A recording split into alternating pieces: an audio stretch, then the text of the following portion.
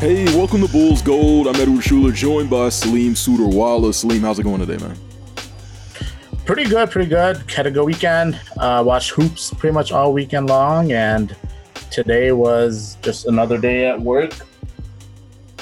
So can't complain, really. No doubt, that's good to hear. Yeah, basketball is in full swing right now. We've had a lot of good games in the bubble, and we're almost on that playoff swing right now. So we're going to get into that a little bit later, but joining us to talk about the Bulls from ESPN 1000, a host and producer, Chris Bleck. Chris, thanks for joining us, man. Edward, Salim, what's going on, guys? I'm happy to do it. What's up? It's going well, going well. It's nice to, like I said, meet you finally. I tweet at you pretty much all day, every day, and I know you like that. So, hey, I appreciate it. We gotta have people tweeting us and promoting the brand. So absolutely, I love it.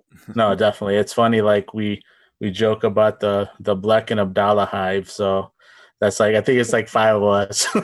Hey, strong. That's a strong 5, though. I love it. It is. We're consistent. No doubt. So, Chris, the Bulls aren't in the bubble, but it seems every week or every other week there's a headline that comes out that angers Bulls fans somehow. And the reoccurring headline is, why haven't the Bulls fired Jim Boylen yet?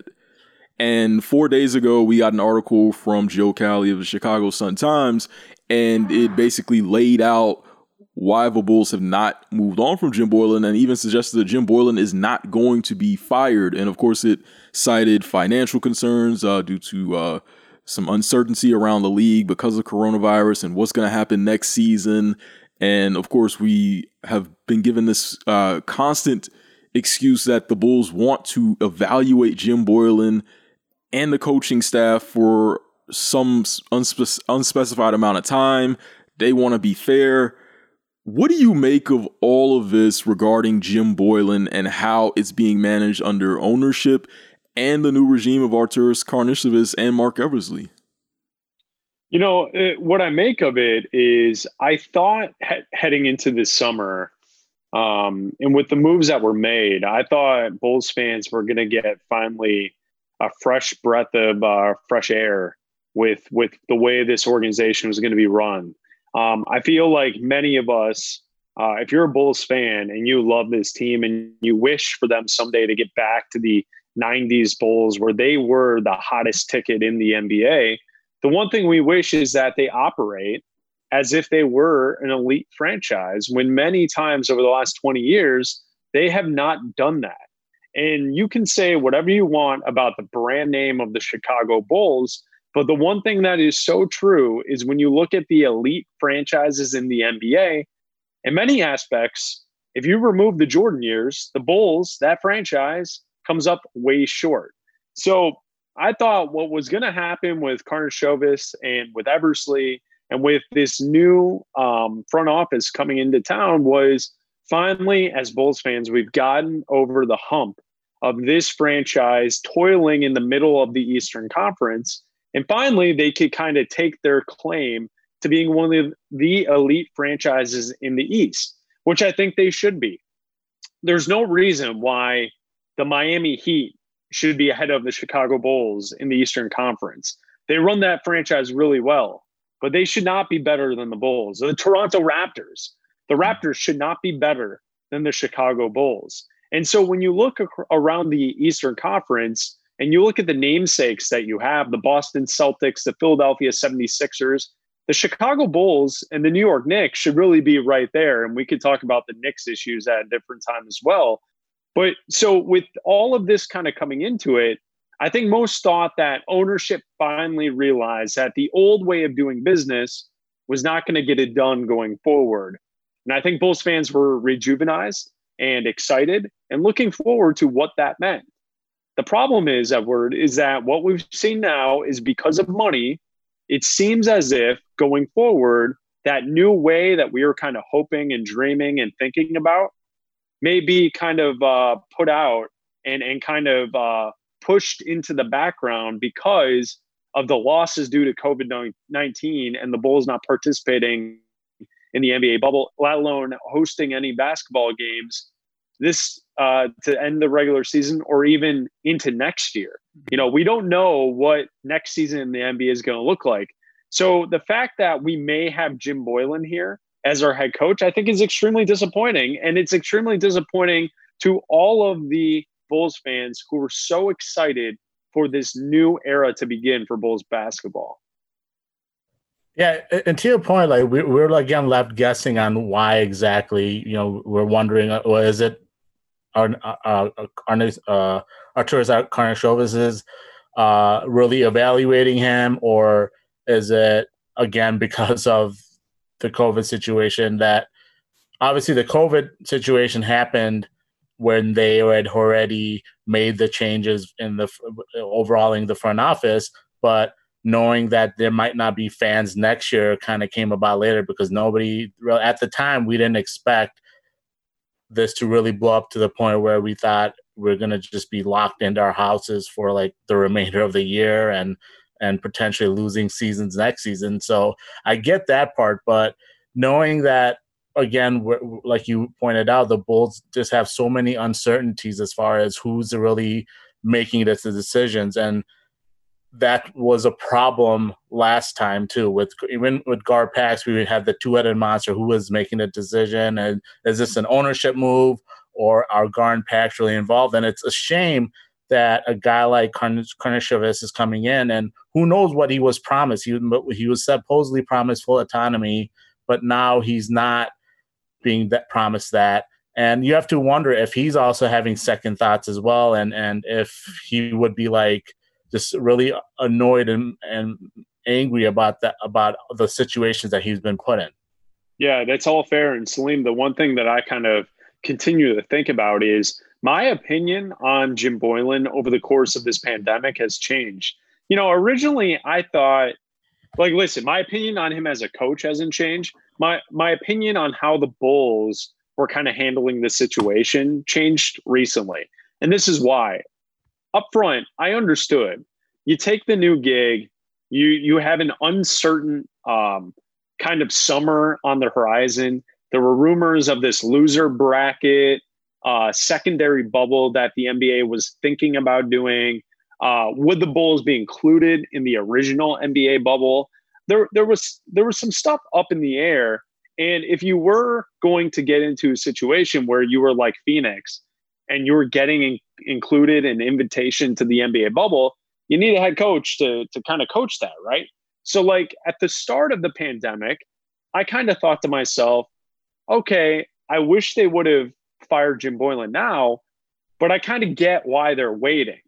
The longer this has gone on, I don't get it anymore, and I've completely changed my opinion on it, because this is why. Let's fast forward this into this off season, right?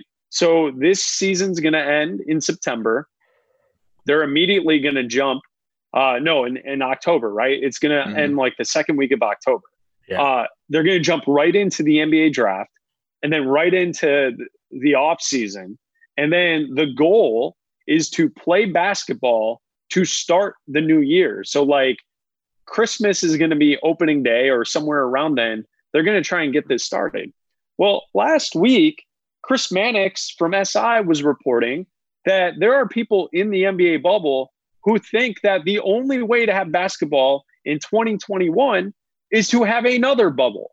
Thus, if you are the Bulls and you are looking to evaluate your coach, how the hell are you going to evaluate Jim Boylen if you're one of the teams? Say they do this and they do some kind of pool play, or they do some kind of round robin to figure out who the playoff teams are for this next bubble. How will you be able to actually look at Jim Boylen and figure out which type of head coach he is in this situation? To me, you had to make the move at the start of the pandemic because of what you have coming in front of you, which is the unknown. You can't just let Jim Boylen be the head coach just because you just decided not to do anything. It's crazy to me that we have gotten to this point and he's still the head coach, because we all know if you watch basketball, if you watch Bulls basketball, he's not the right guy. Yeah, his decision making is horrible. The players don't like him. You're seeing guys come out and no one's really giving him a word of confidence. And at worst, you're seeing guys like Daniel Gafford flat out just trashing him.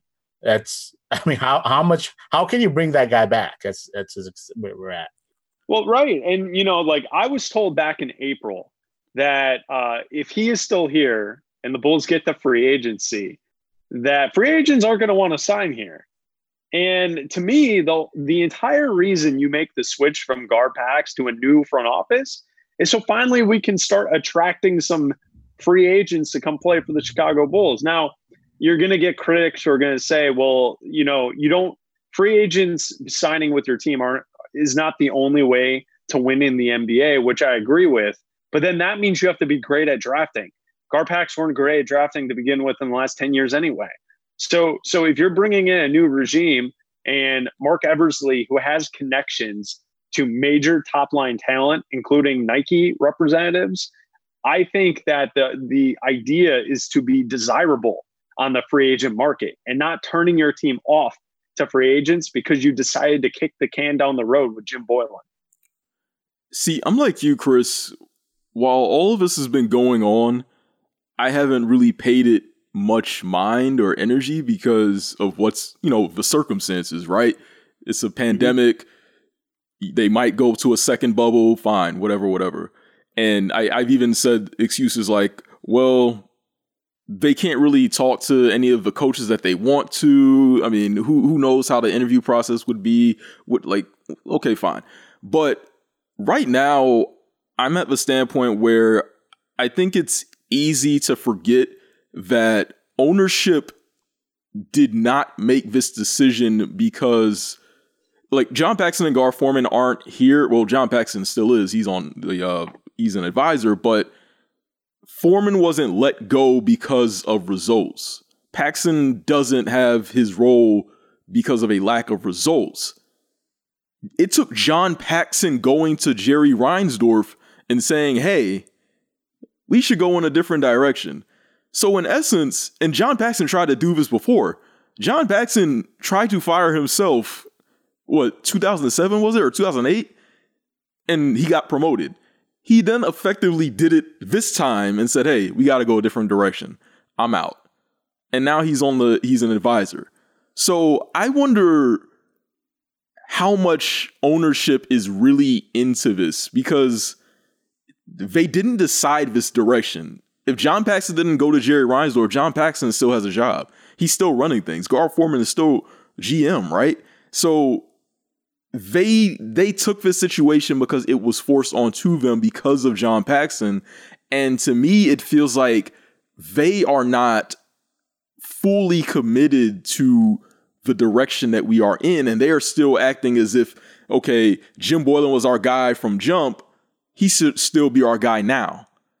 And John Paxson wanted Jim Boylen to stay, and he's an advisor still. So there's still questions of, okay, is John Paxson still recommending this to Jerry Reinsdorf? There's so many different things going on, but I just wonder how into this ownership really is because you talked about brand, you talk about free agency, and I wouldn't want to play in Chicago right now, given the current circumstances. I don't want to play for Jerry Reinsdorf. I mean, especially after you watch the Last Dance documentary too, and you see how they treated players back then, and you wonder how much has really changed. And then you look at how they treated Derrick Rose, and I mean the stories with Dang and the stuff with Noah. They have so much dirt, and it's just how self-aware are they that they need to be fully committed to this to make it work? Well, I'll say this. I know that those reports were out there, and I know that a few people have reported that this was John Paxson's idea. Mm-hmm. Listen, guys, if the embarrassment that took place over All-Star Weekend didn't happen, I don't think we would be where we're at right now with this franchise. So, there could be the storyline that Pax fell on the sword and that's all and good and everything. Let's be real about it. The ownership group was losing money because butts were not in seats at the United Center. That caught their attention. and the Bulls were a national embarrassment the weekend that the league was here in our town. And all of the conversation around the Bulls and around the NBA that weekend was about how embarrassing this Bulls franchise has become. So those reports could be true. From what I've kind of heard behind the scenes, and including being at All-Star Weekend and all the different events and talking to different people in the league as that weekend unfolded, it seemed like to me Michael Reinsdorf had hit like a wall where he was fed up with the way perception about the organization was nationally. And it all came to a head that weekend. And that's why they started to do the feelers on trying to find out who was interested. If a position were to come open, who would be some of the names? That's back when we heard about Buchanan with the Pacers. That was a name that I believe they were reaching out to that weekend. Obviously, Karnisovas was involved. You know, there were some names around the league. The Bulls were trying to find out behind the scenes on who wanted a part of this rebuilding process. So, you know, the Paxson stories, sure, maybe it was his grand idea to move into the background and let someone else try and win with this franchise, because I know he cares. He's always been nice to me, and I have nothing personally against him. I just would like to see the Bulls win. So, like, it's cool. Like, if he realized that he couldn't get it done anymore and he wanted someone else to try and do it, more power to him. But I think it had more to do with the Bulls fan and not going to the United Center and the ticket sales decreasing and the empty seats at the United Center. That was embarrassing for the Reinsdorfs. And then you add in that the showcase weekend of the entire NBA season was in our great city, and the event was incredible. And there were no Bulls to be found. We had Obama on video. We had Jordan on video. We had a few Bulls in different little places leading up to the event, but in the All-Star game, there were none to be found. And that was embarrassing. And that was the talk of the city and especially the league that weekend. And I think that really pushed the snowball down the hill to create an avalanche of change. So Edward, like I get that those stories were out there about Pax, but I don't think any of this happens unless they were embarrassed All-Star Weekend, because I think that had a major impact on the Reinsdorfs. And I think the Bulls fan finally had their voice heard, because the butts that were not in seats at the UC, I can tell you 100%, the missing dollars that those butts would bring into the United Center were certainly felt. So, I mean, and given that, doesn't it feel even weirder that they're, in a sense, half-assing what they... Yes, totally. By not getting rid I totally of agree. Yeah. I totally agree with you, because you had enough urgency to change because of the pressure that was mounting, because of the embarrassment and because of the lack of seats. But, like, that's where... play this out to next year. In 2021, will the Reinsdorfs even have the ability to care whether or not they have empty seats? Chances are they're going to have empty seats no matter what, right? Mm. Yeah. So like, if the Bulls fan is upset, next year it doesn't matter. They can go blank off. You know what I mean? Because, like, to the Reinsdorfs, they're not going to get money for the seats because fans won't be allowed to go to NBA games probably, unless we get a vaccine in the next 2 months. You know, so, like, did the pandemic buy them an extra year where they didn't have to make a move on Boylen, and that's why they're kind of taking this path? I don't know. Yeah, another thing I've been wondering about lately. So we know Jim Boylen makes about $1.7 million on his contract, and we're finding out that the coaches that they're like that take flares on and interest on, like guys like Adrian Griffin, and Madoko, and I think maybe Kenny Atkins has been mentioned. There's not been a lot of names mentioned overall, but if they go with one of the more unexperienced ones, normally those guys get started off like at $3 million or so. But we also heard, this was back in March, April-ish, or when they made the moves, actually, right after the rumor came out, Rick Carlisle was like, stay away from Chicago. Going there is, poison pill for coaches. So I wonder if they went out and said, okay, let's see who would be interested coming here. Okay, well, it's not going to take $3 million to get Adrian Griffin and Ime Udoka. It might take $5-6 million to get them here because we have that bad reputation. Now this pandemic happens, and Jim Boylen's contract we'll have to eat, and then another $6 million. That's $7-8 million. That when we're not going to have fans in the seat, they're getting scared of that. Maybe. Have you thought about that? Maybe that's a possibility. But Salim, they've paid off other coaches. They have, but not. They got the money. Like, I agree with you. I 100% agree with you. I'm not. Sorry, I'm not. I also think that Adrian Griffin has been an assistant for so long that I don't think he would say, no, I'm going to pass on a job like this because it's not $7 million a year. That's the thing with these, because think of it this way, right? Kenny Atkinson is rumored because he's had a job before. Tom Thibodeau got the Knicks job. He's failed before, right? We can all agree what took place with the Timberwolves was a failure. Yeah. And he got a job. So once you get a job, chances are you're going to get a second and a third, and you're going to get chances to make that money. So I think if they made a move, I don't think it would be a situation where people would say, no, I don't want that Bulls job because it may be on the lower end of pay in the NBA. Now, could you get Doc Rivers? No, you're not getting Doc Rivers. Well, they don't want or Rick Carlisle at that. Carlisle's not coming here. But I think to get a guy who's getting his first gig, I don't see why they wouldn't be able to do that. Yeah, and I guess I wasn't really making an excuse for them. I was just saying that could be the thought process, and we know how cheap this organization can act.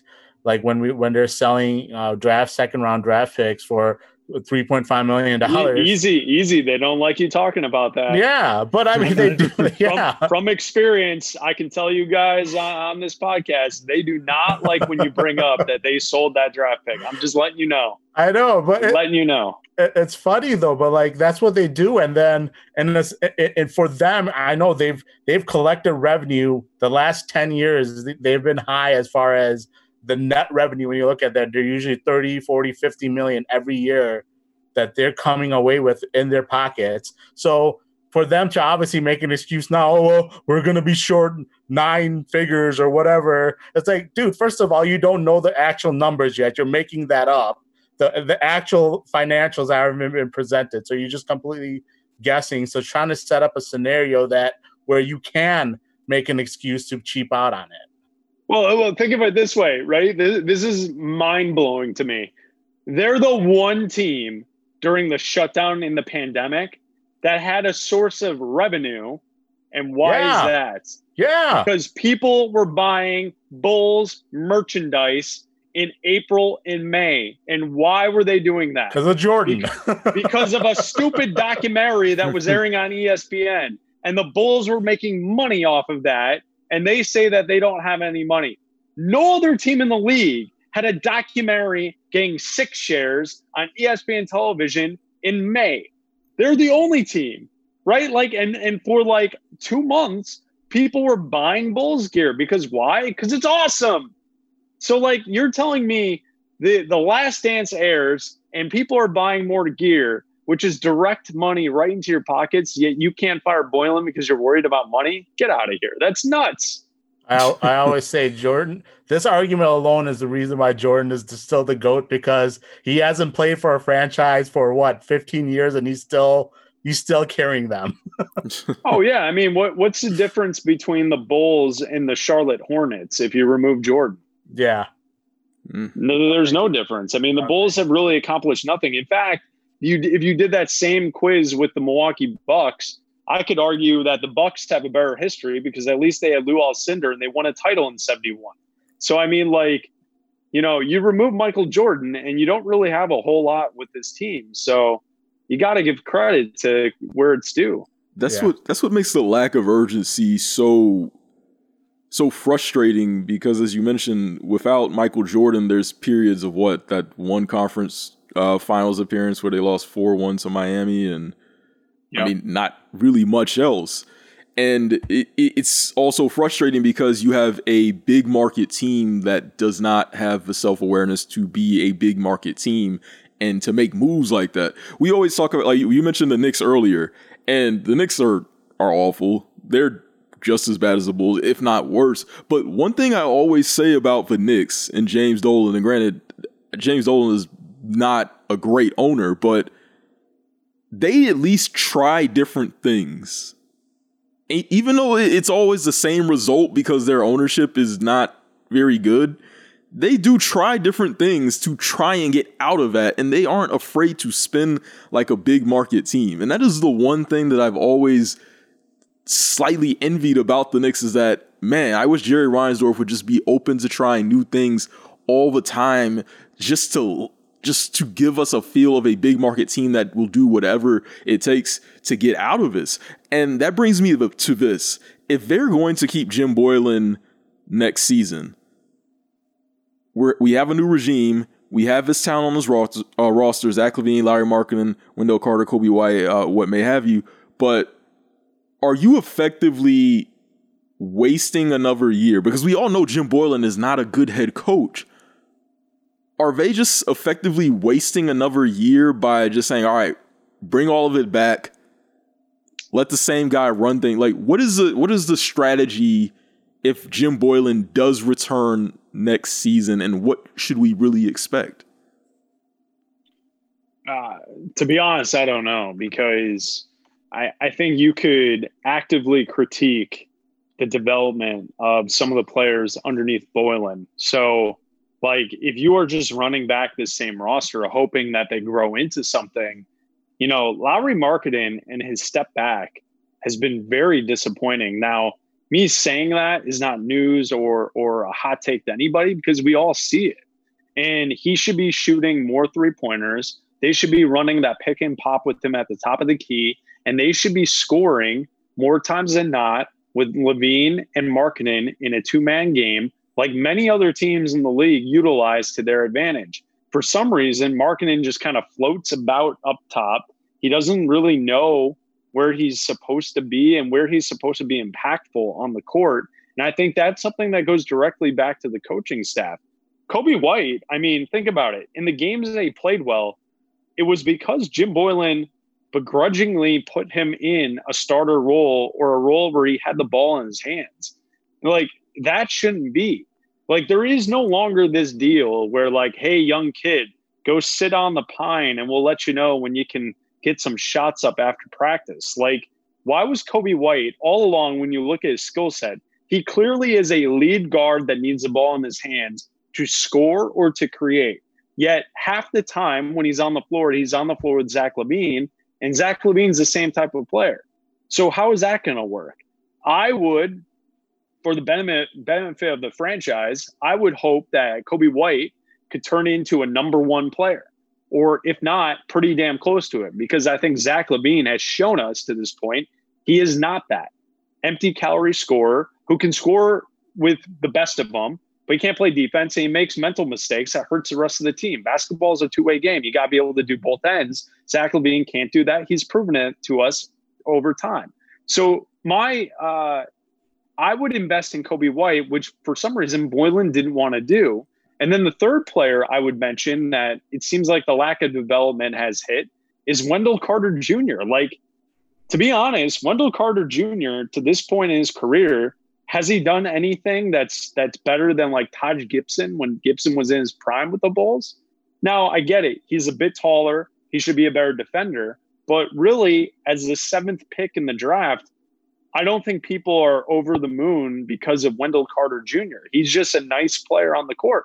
So I think a lot of this comes back to development and putting your players in the best position to win. And I don't think Boylen does that. So, Edward, to answer your question in a long-winded fashion, I would suggest that you have to make a move and get a different coach if these are the players you're going to keep long-term. If you're going to move some of these players out, I would still suggest the coach needs a change, but then I wouldn't be as worried about the development. But clearly, if you're not, Markkanen has to be better. Wendell Carter has to be better. I would like to see Coby White continue to develop the way he was at the end of last season. I think there's a lot there that the Bulls need.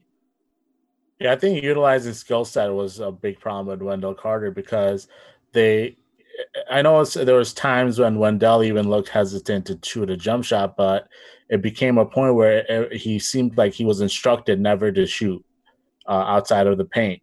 And then even he's a good passer. Like, you see the potential he has as a passer. A lot of times you see him make reads when guys are cutting to the basket out of nowhere, or he'll get the rebound and he'll instinctively know to kick it out to a shooter across, the other side of the half of the court, in a sense.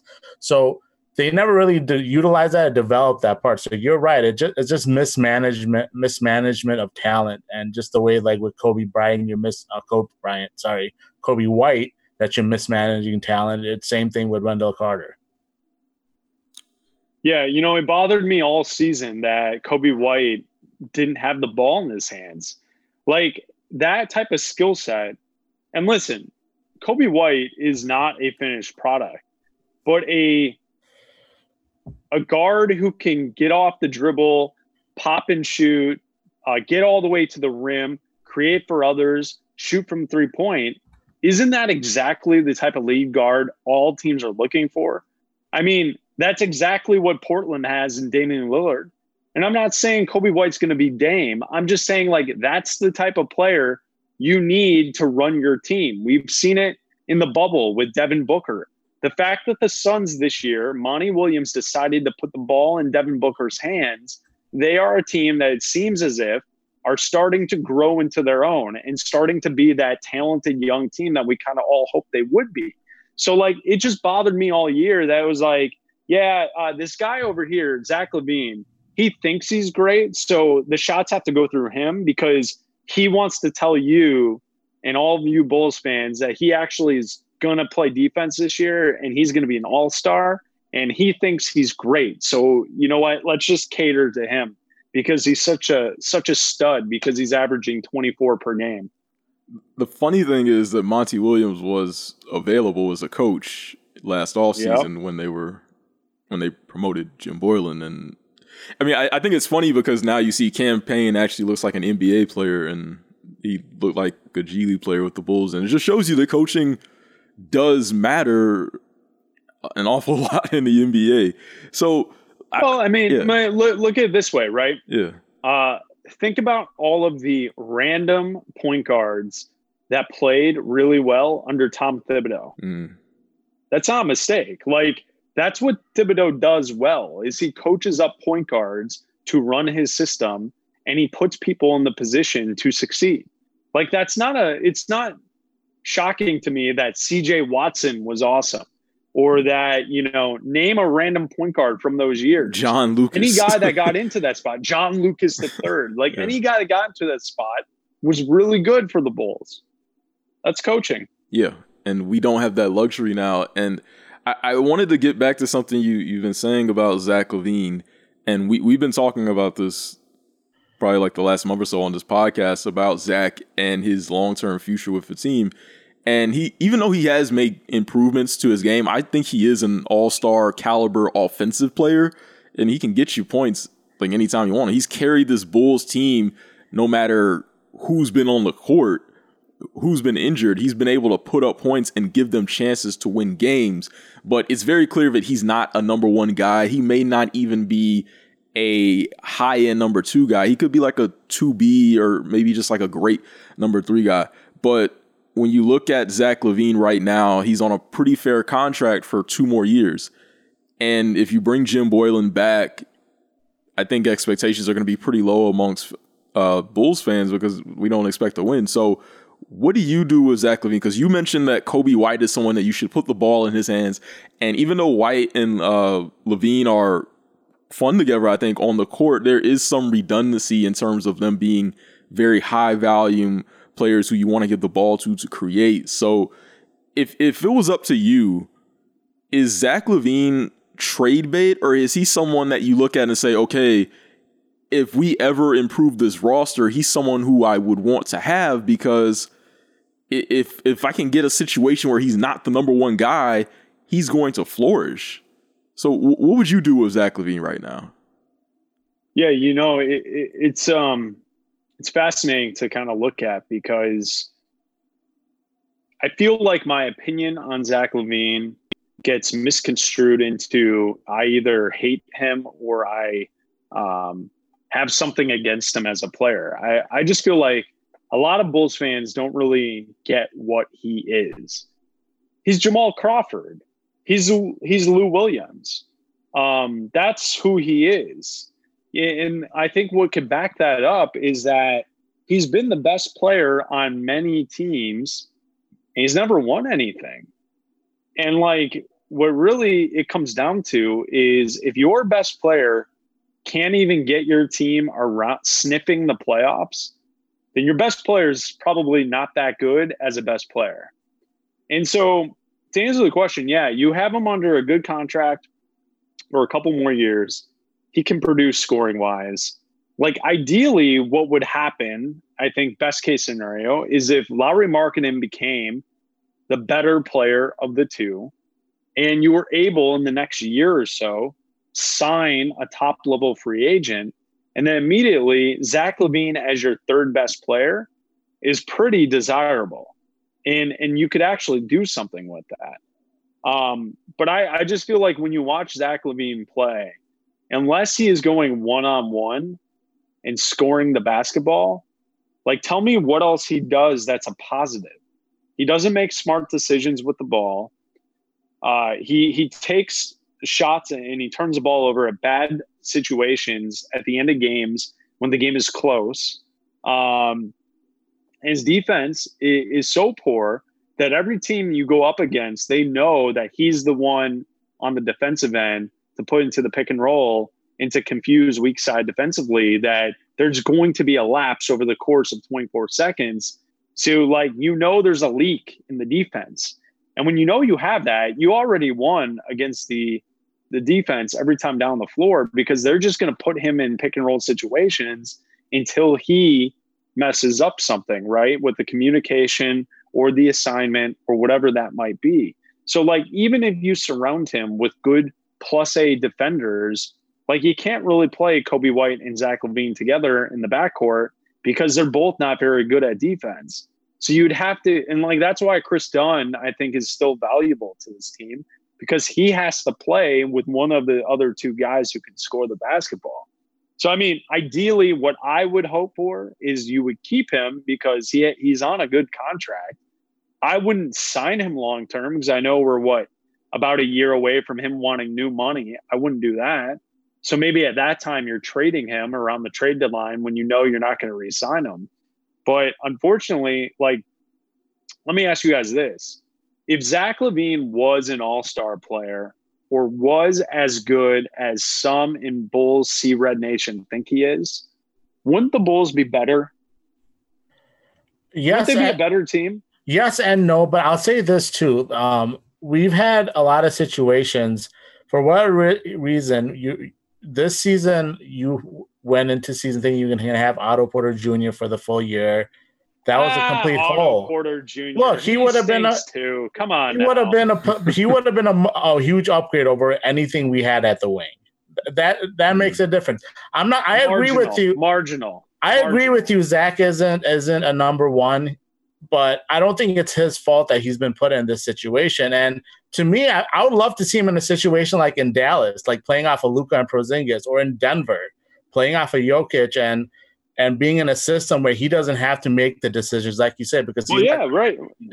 I mean, look at Lou Williams. Williams is in the perfect situation with the Clippers. Yeah, I feel like he's better than Jamal Murray, and he would be an upgrade for Denver. Yeah. I mean, Jamal Murray is a better shooter, so. I mean, I would look at the percentages. Zach is pretty good shooter, though. He's like 30% on high volume. That's pretty good. Yeah, in nothing games, though. Like that's what's bothersome to me with Zach LaVine is, like, yeah, you can put up all the stats you want, but you're not playing in any games that matter ever. And, like, that's where, like, look at the teams that missed the playoff bubble. Are there any players on that list who are at the caliber of Zach LaVine, who you like? The only guy you could look at is Bradley Beal. And people think Bradley Beal is an all-star. He is a very good player. He was having a better season than Zach LaVine. The Wizards at least got invited to the bubble. Like, that's the thing. Like, look at the teams that missed the bubble. There are no players who you would say, oh, that guy's a stud. The only other name, it's Bradley Beal and it's Devin Booker. And Devin Booker showed up at the bubble and is balling out. And we know that he's legit. Everyone else from the other teams that didn't make the bubble, there are no stars to be found who are healthy, you know, because like the Golden State doesn't count. But you know what I mean? Like, I mean, Zach LaVine is what he is. I mean, it's not going to change. I agree. Like I said, I agree. I just think that him as a third guy would be a lot better, and I think he could. Could still be I think he could still be a 20-point scorer, more efficient because he would be taking better shots.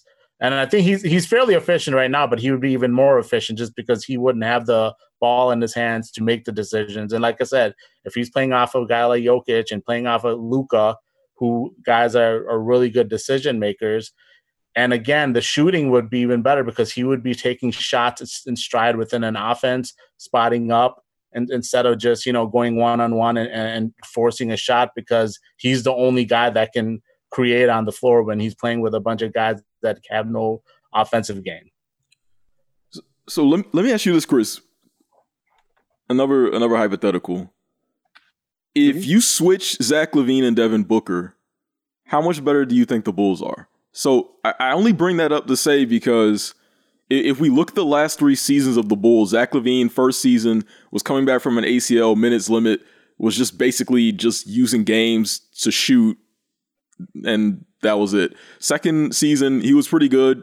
Third season, I think he was pretty good as well. You look at Devin Booker, and before this season, and they still have a losing record. They have 31 wins right now. Before this season, they didn't sniff anything. They were a lottery team. I think the most wins they had was 25 games. And granted, if people believe Devin Booker is better than Zach LaVine, I won't argue. Devin Booker is a very good player, and he's making big time money. But it's always amused me that Devin Booker is looked at as this franchise guy, and he hasn't been. He's been the number one option on these Phoenix teams, and they never have won anything. And Zach LaVine has been the number one option on these Bulls team, and again, they haven't won anything. So, the Zach LaVine, I think you bring up valid criticism against him, but is Zach LaVine unfairly held accountable for so many things that have gone wrong with this Bulls team that aren't really his fault? Because like, if Zach LaVine could lift this Bulls team to even being remotely in playoff contention, I mean, then Zach LaVine, I'm guessing, is playing like a franchise guy at that point. Like, I would re-sign him in a heartbeat if he had this Bulls team in the conversation for an 8th seed or something like that. Well, right, but he hasn't. So, like, you know, the Suns have won 10 more games than the Bulls this year. They won 30. They're at 32 wins. The Bulls are at 22.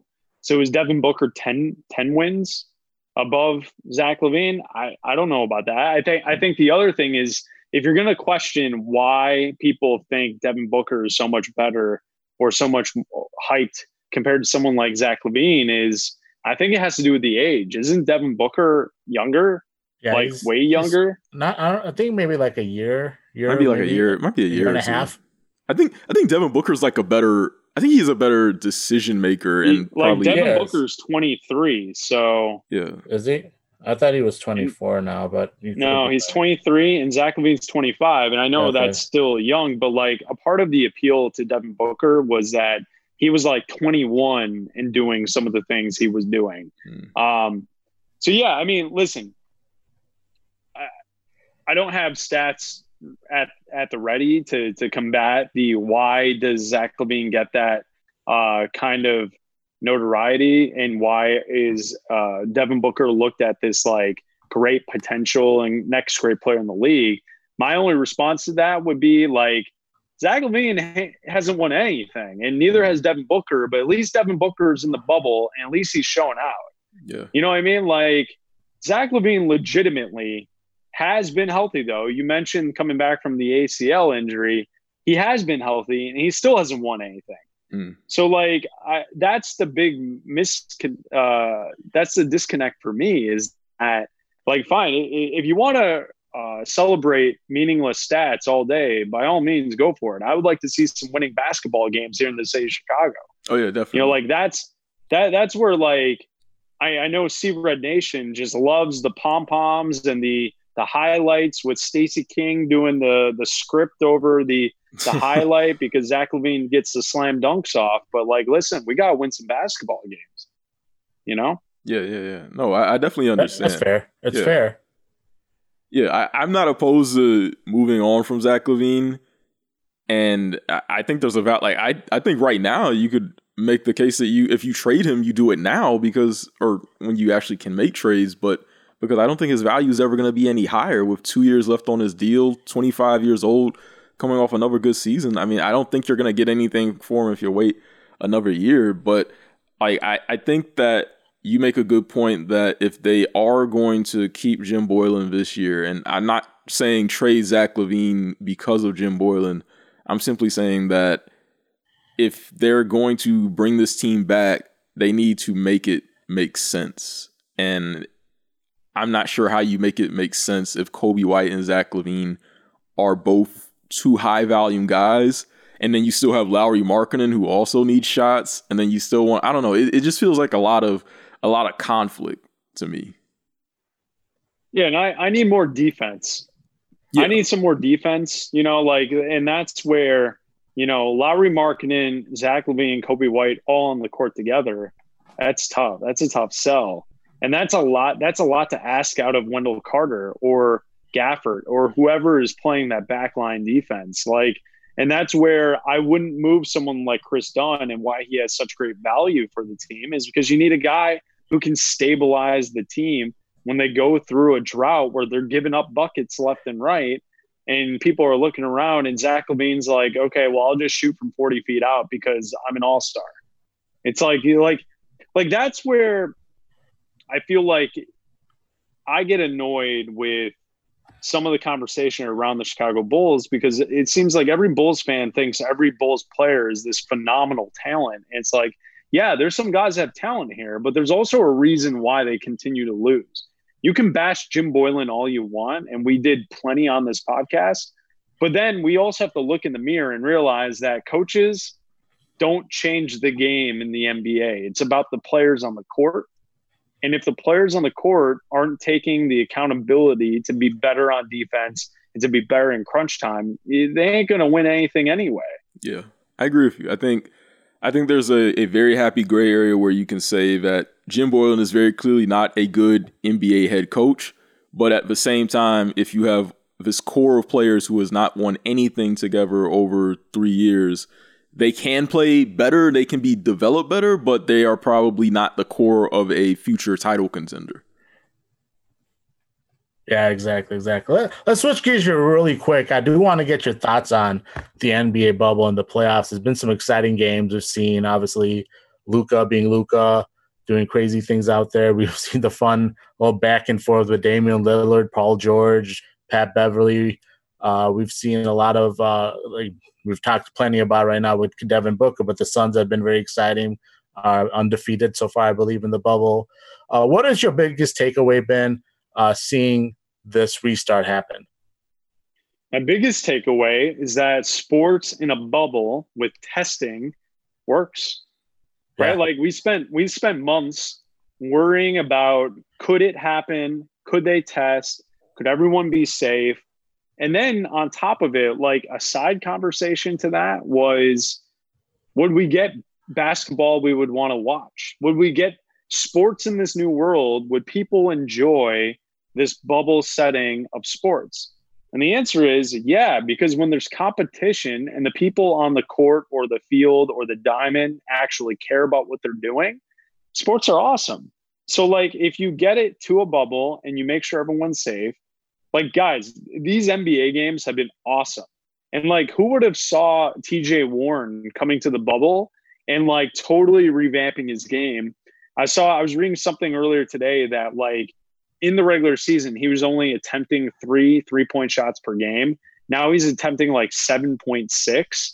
And a part of that is not only he's making 3-point shots now when he was against trying to shoot from deep previously, but now that has opened up the rest of his game, his ability to get to the rim and to shoot from the mid-range. So like things like that, I think are so cool because 2 months ago, we were having conversations about whether or not live sports could actually take place and if it would be good live sports. And I think what the NBA bubble has shown us is that if you have the right testing protocols and you have everything in place and you do create a bubble, we can have really fun live sports. And I think the NBA playoffs are going to be awesome. I love what I've seen here in these final regular season seeding games. It's been a lot of fun, and I'm really looking forward to seeing what the playoffs have to offer. You mentioned TJ Warren. Do you think there's room for unpredictability in this upcoming postseason? Because if you look around the league, I mean, last night the Brooklyn Nets whooped up on the Clippers. I mean, granted, Paul George didn't play, but I mean, we've seen a lot of weird things. TJ Warren's gone off. Michael Porter Jr.'s gone off. The Lakers have struggled. The Clippers have looked so-so at times. The Suns haven't lost a game in the bubble so far. The Blazers got Nurkic back, and the Blazers look like a team that I would not want to face in the first round if I'm a playoff team with Dame and Gary Trent has been playing well, McCollum, Nurkic, Whiteside. They look like a really good team. So do you think that what happened during the NBA regular season, not everything needs to be dismissed, but do you think that what's happening in the bubble right now is going to be more important for determining what happens in the playoffs? And as a result of that, do you think we're going to get something like unpredictable where like a dark horse team comes out of nowhere and makes a run? Like, what do you think about that? I could see it both ways. On one hand, I would respond by saying, look at the Lakers and the games that they're playing right now don't matter. So the fact that they're 2-4 in the bubble, does it really matter? You know what I'm saying? So even though they're losing games at the moment, or you see the Milwaukee Bucks, they're 2-3 in the bubble. Like, these games do not matter for the Milwaukee Bucks.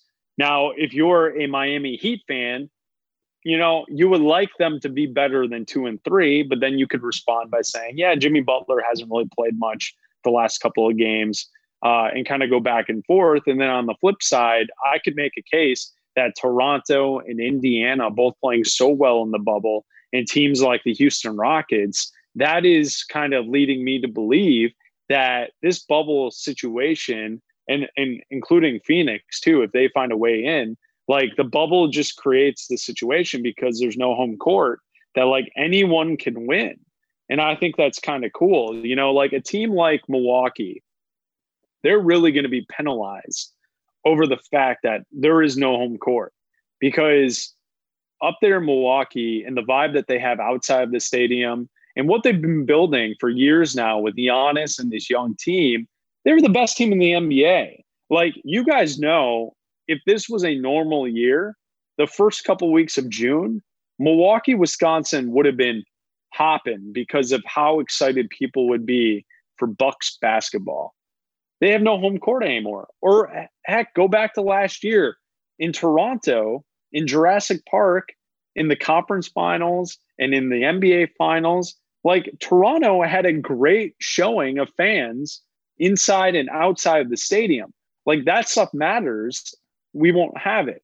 Then I would say, okay, on the other side, Houston, I mentioned, has already played well in the bubble. You guys ever watch a Houston Rockets game on League Pass?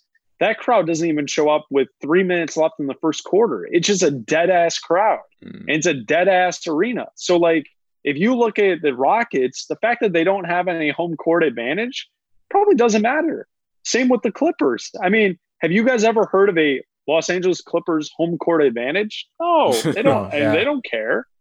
So I could see it playing a role in the fact that it may hurt teams that could have had an advantage. Now, as you guys both know as well as I do, it's basketball. So the talent usually wins out and the better teams usually win. So if the Bucks continue on and they find a way to win it, I wouldn't be surprised. But I know that it would have been a hell of a party to watch the Bucks host NBA Finals games. Yeah, my theory actually has been kind of that without this being a regular playoff atmosphere, because there's not going to be fans in the stands, I feel like role players will play better. And having that depth, a lot of these teams might play at advantage where you can maybe sit starters a little longer if you need to in a long 7-game series. And a team like Milwaukee may end up taking advantage of it because they have a lot of depth. A team like Toronto may be able to take advantage of that because they have that extra depth. So it'll be interesting in that regard for me.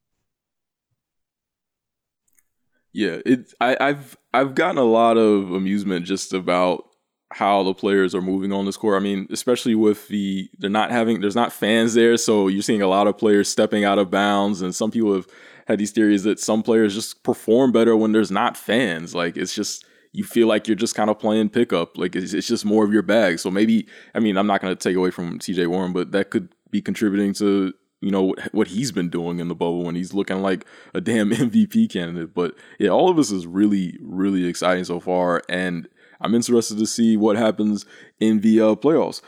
Chris, this has been a really, really fun conversation. Can you let our listeners know where they can find you on social media and where they can hear you? Yeah, absolutely. You can follow me on Twitter at Chris Bleck. You can hear me tomorrow morning with Cap and Company from 9 to noon on ESPN 1000. And then I host my own show on Sunday mornings, 8 to 10 a.m. on ESPN 1000. You can download the ESPN Chicago app, find all the podcasts right there on the ESPN Chicago app. All right. Yeah. Thank you, man. Thank you for joining us. Salim, any final thoughts before we wrap up? Well, final thoughts. It was a pleasure having Chris. Like I said, it was very exciting to meet him again, or not again, but for the first time. And yeah, it was a good conversation. Looking forward to see how the playoffs end. And just also want to say thoughts to everyone in Chicago and the city right now. I know there's a lot of crazy things going on, and I'm hoping our listeners and everyone else, whoever who's living out there, they can stay safe. No doubt. Stay safe. Stay strong. That concludes this. Salim, keep calling the show. You're awesome. I will. I like to have a reason to call, because sometimes I'll call and then it'll be like, that was a stupid call. It was a waste of time. But I like to have no stupid calls. All calls are welcome. You know that. No, for sure. All right. Well, that concludes Bulls Gold on Nothing But Net Radio, part of Dash Radio. As always, you can check out our past shows on Spotify, on iTunes, wherever you get your podcasts, and we will catch you later, Bulls fans.